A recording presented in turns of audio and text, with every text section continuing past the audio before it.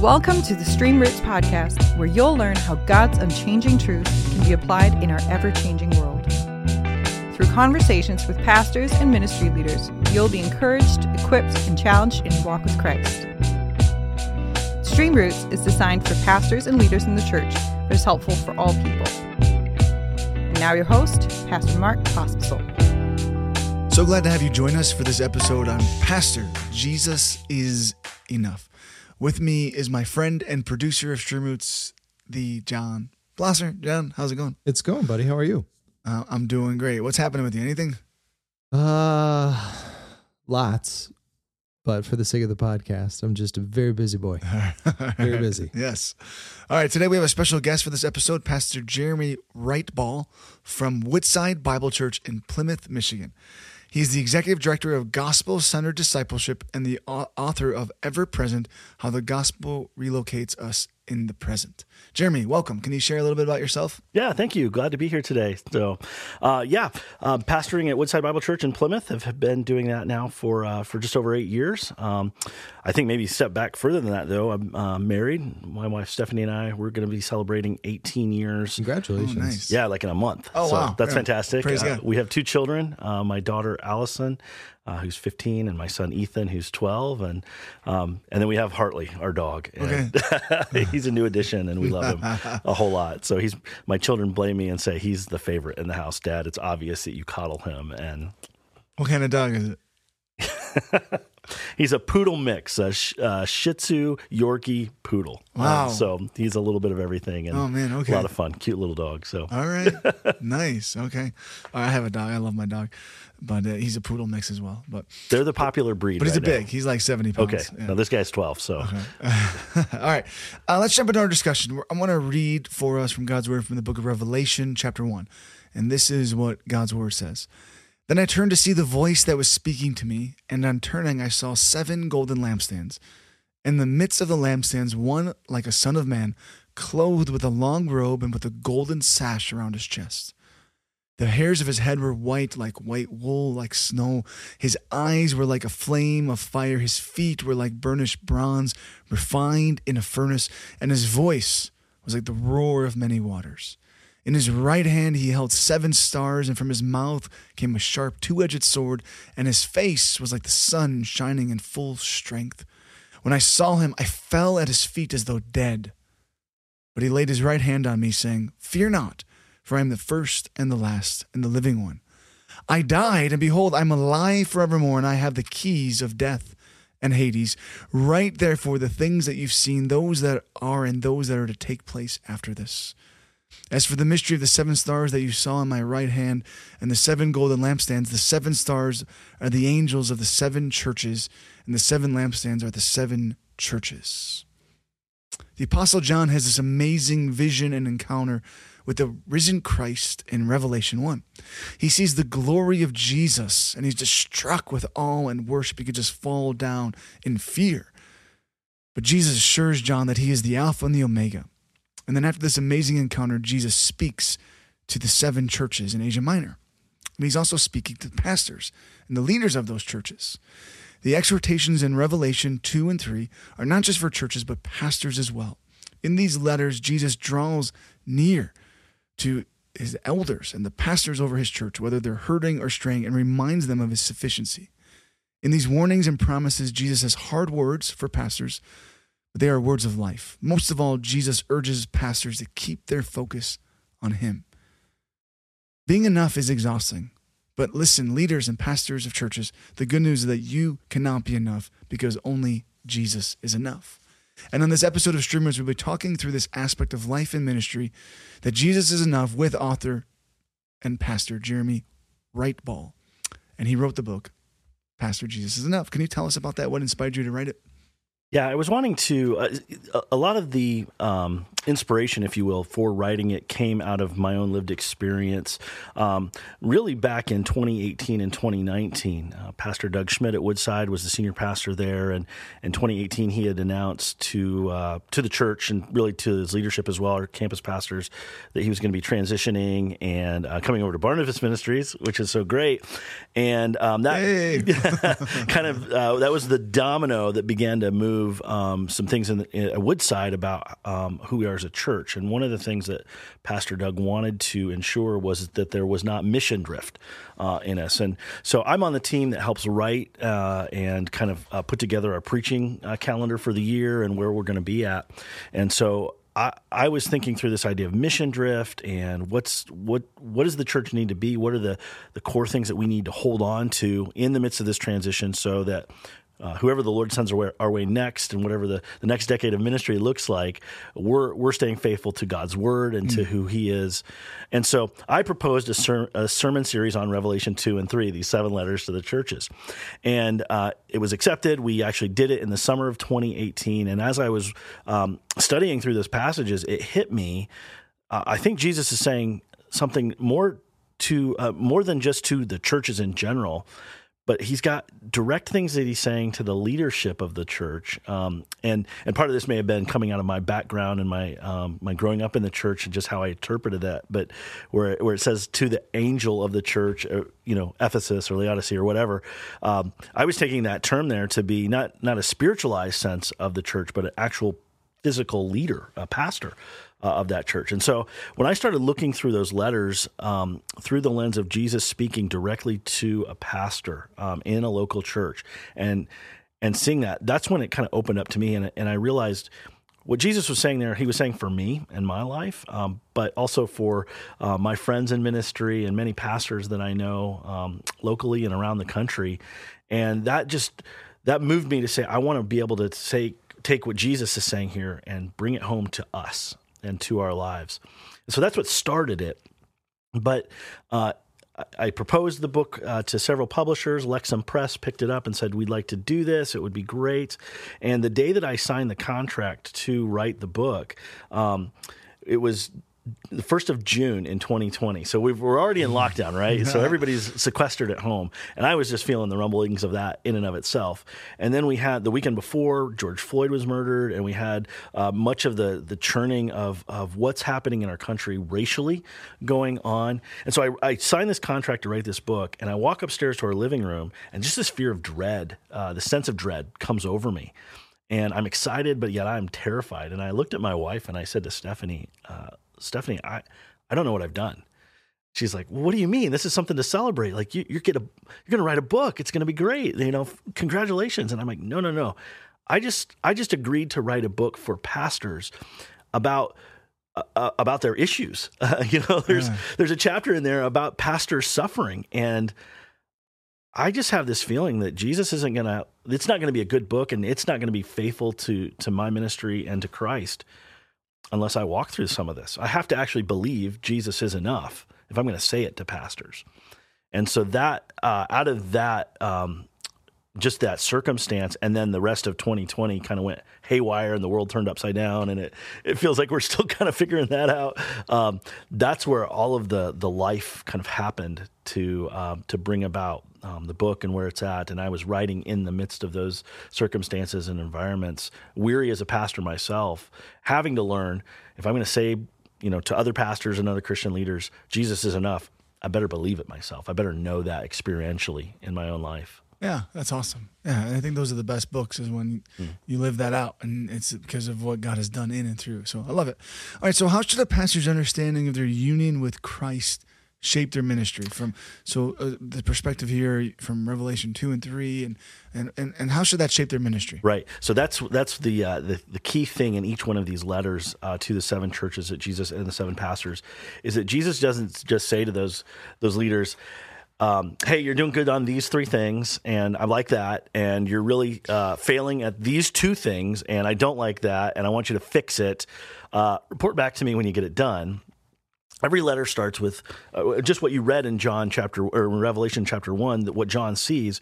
Every letter starts with Jesus taking one of those specific symbols of who he is and his glory and nature, and revealing that to that local church and that local pastor, saying, here I am in a specific way for you and in a unique way for you, and I want you to see me. And then he brings out, here's I know your works, I know your life, I know where you live, those sorts of things. Calls 5 of the 7 of them to repentance for certain things, and then he concludes the letter with a promise of himself and of what that that pastor has in Christ. And so the thing that I think was just coming up from the word in my life and in what I was seeing there was Jesus was showing this way of saying, like, Pastor, you belong to me. And that's where in Revelation 1, the identification of the 7 angels being the 7 stars that Jesus holds in his hands is so beautiful to me, of Jesus saying, Pastor, I've got you right there in my hand. Nothing's going to take you out of my hand. I hold you close. I hold you tight. You belong to me. And because you belong to me, then you can live out these things that I'm going to talk to you about in your ministry and in your life. And so that's where this idea of our union with Christ, because we are in Christ. I have a pastor friend in New York City, John Stark, who likes to say, because we belong to Jesus, what is true of Christ is true of us. And what belongs to Christ belongs to us. Our future in Christ is as beautiful as his glory. And so I just think about that idea that being in Christ means we have all the resources we need for life, for ministry, for faithfulness, for godliness, because Christ is our resource, and he is the one who is there for us. He holds us in his hand. Amen. My grace is sufficient for you, right? Exactly. Yes. Yeah. I love it. Okay. So think about Jesus' words to the 7 churches. You said 5 out of the 7 he calls to repentance. He starts, I think it's very convicting in the Ephesus. Right? Yes. You've lost your first love. Yes. They did 7 things really well, and then it was the one. It was like, if you don't get this, you're gonna get snuffed out. You need to repent and come back to the beginning. And then it ends with Laodicea, and we all are familiar with the lukewarmness of that. So how is this relevant for pastors? Yeah, you go back to that church in Ephesus, right, at the beginning there, and Jesus says, I love I know your works. You're a faithful church. You're true to doctrine. You're repelling the teaching of these false teachers. You're just doing ministry really, really well. I love that about you. I affirm those sorts of things. But then he says, but you've lost your first love. And I think that's where, Jesus is so poignant in pointing out how we can love ministry for ministry's sake. We can love doing the work of ministry, preaching and teaching and counseling people and seeing spiritual growth in their life and seeing the movement of the gospel. We can love all those things, and it can become such that we love those things more than we actually love Jesus. And so we get disordered loves, as Augustine says it, and all of a sudden the thing that should be most important isn't most important, and that's where Jesus is just kind of reorienting them, and we need to be reoriented to him. One of the early Sundays after we had started regathering back in 2020 kind of showed me this, where prior to 2020, Woodside Plymouth, the campus I lead, had been growing significantly. We had just seen so much kind of the upward trajectory of ministry metrics and the things you want of baptisms and attendance and membership and all those. Yes, these are the things. And shortly after we started regathering, it was like the church was cut in half. I turned around one Sunday morning and, there's 10 people in the room to start the service. A few more trickled in, thankfully, but my heart just and I had felt, since I had been the first campus pastor at Woodside Plymouth, I had been leading this one from its inception. Really, I just looked back and I can't push that rock up the hill again. I don't have it in me. I am, and that's when this phrase came into my mind. I am not enough for this. And as we continued to sing that morning, I just started hearing Jesus remind me, you're not, Jeremy, but I am. Yeah, amen. I am. Amen. Yeah. So you had it's kind of like the church planner heart attack. You're like, is anybody going to come in? I hope people come today. Yeah. All right. So when you think about this as a pastor and as a leader, we all have our own anxieties, maybe even, our own insecurities, your own issues. John's over there and he's shaking his head no. He doesn't have any problems at all. Not at all. I'd be happy to share Tell some. me your secret, please. What are some anxieties that pastors, I would say even leaders or ministry leaders face, and how does this book address them?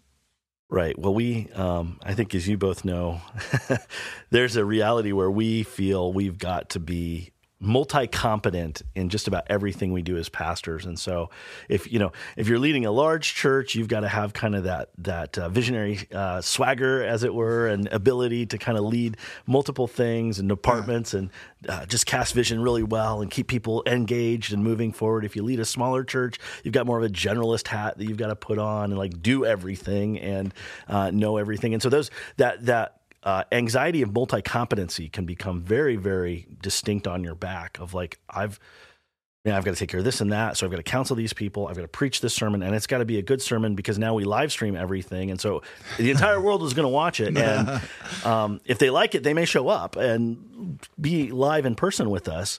We carry that. We've got to pray well. We've got to order our homes well. I mean, it's just all of these things start to begin to pile up with us. And when we have that perspective of like, I can't fail in this. I can't have an off day. There's about 8:45 on Sunday mornings when our first service is at 9. When people start coming in the building, that's when there's a little mechanism that goes on in my brain of like, all right, I'm on, and I've just got to be really ready and really able to serve the church. And so I feel that as an anxiety day in and day out. You couple that with the anxiety of care for the local church, like Paul says, I carry the anxiety for the churches all day long. Yeah. He's thinking a lot of churches, but I think that there's that, those people in our minds are like, okay, this couple needs help. That situation I've got to address. These events are coming. So you just got so much along the way. If the church isn't doing well, if there's not if the metrics or the numbers of the church are down, the budgets are down, all of that, you've got to carry that financial burden and try and hope that picks up. And just there are so many weights, and we could go on. At the heart of it, though, Jesus is addressing us by saying it's not so much about building your platform, building your brand. It's not so much about you being competent for everything. I think about what Paul says in 2 Corinthians, who is sufficient for all these things. It's not me, not in no way. John Blosser.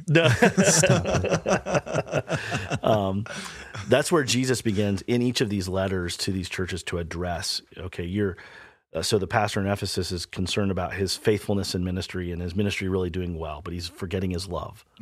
Jesus says, okay, come back to your first love. Yeah, amen. Come back to me. I'll take care of that. You go to Laodicea at the end. This is a church that's wealthy and affluent, and by everything external, you look at them and think, wow, they're doing great.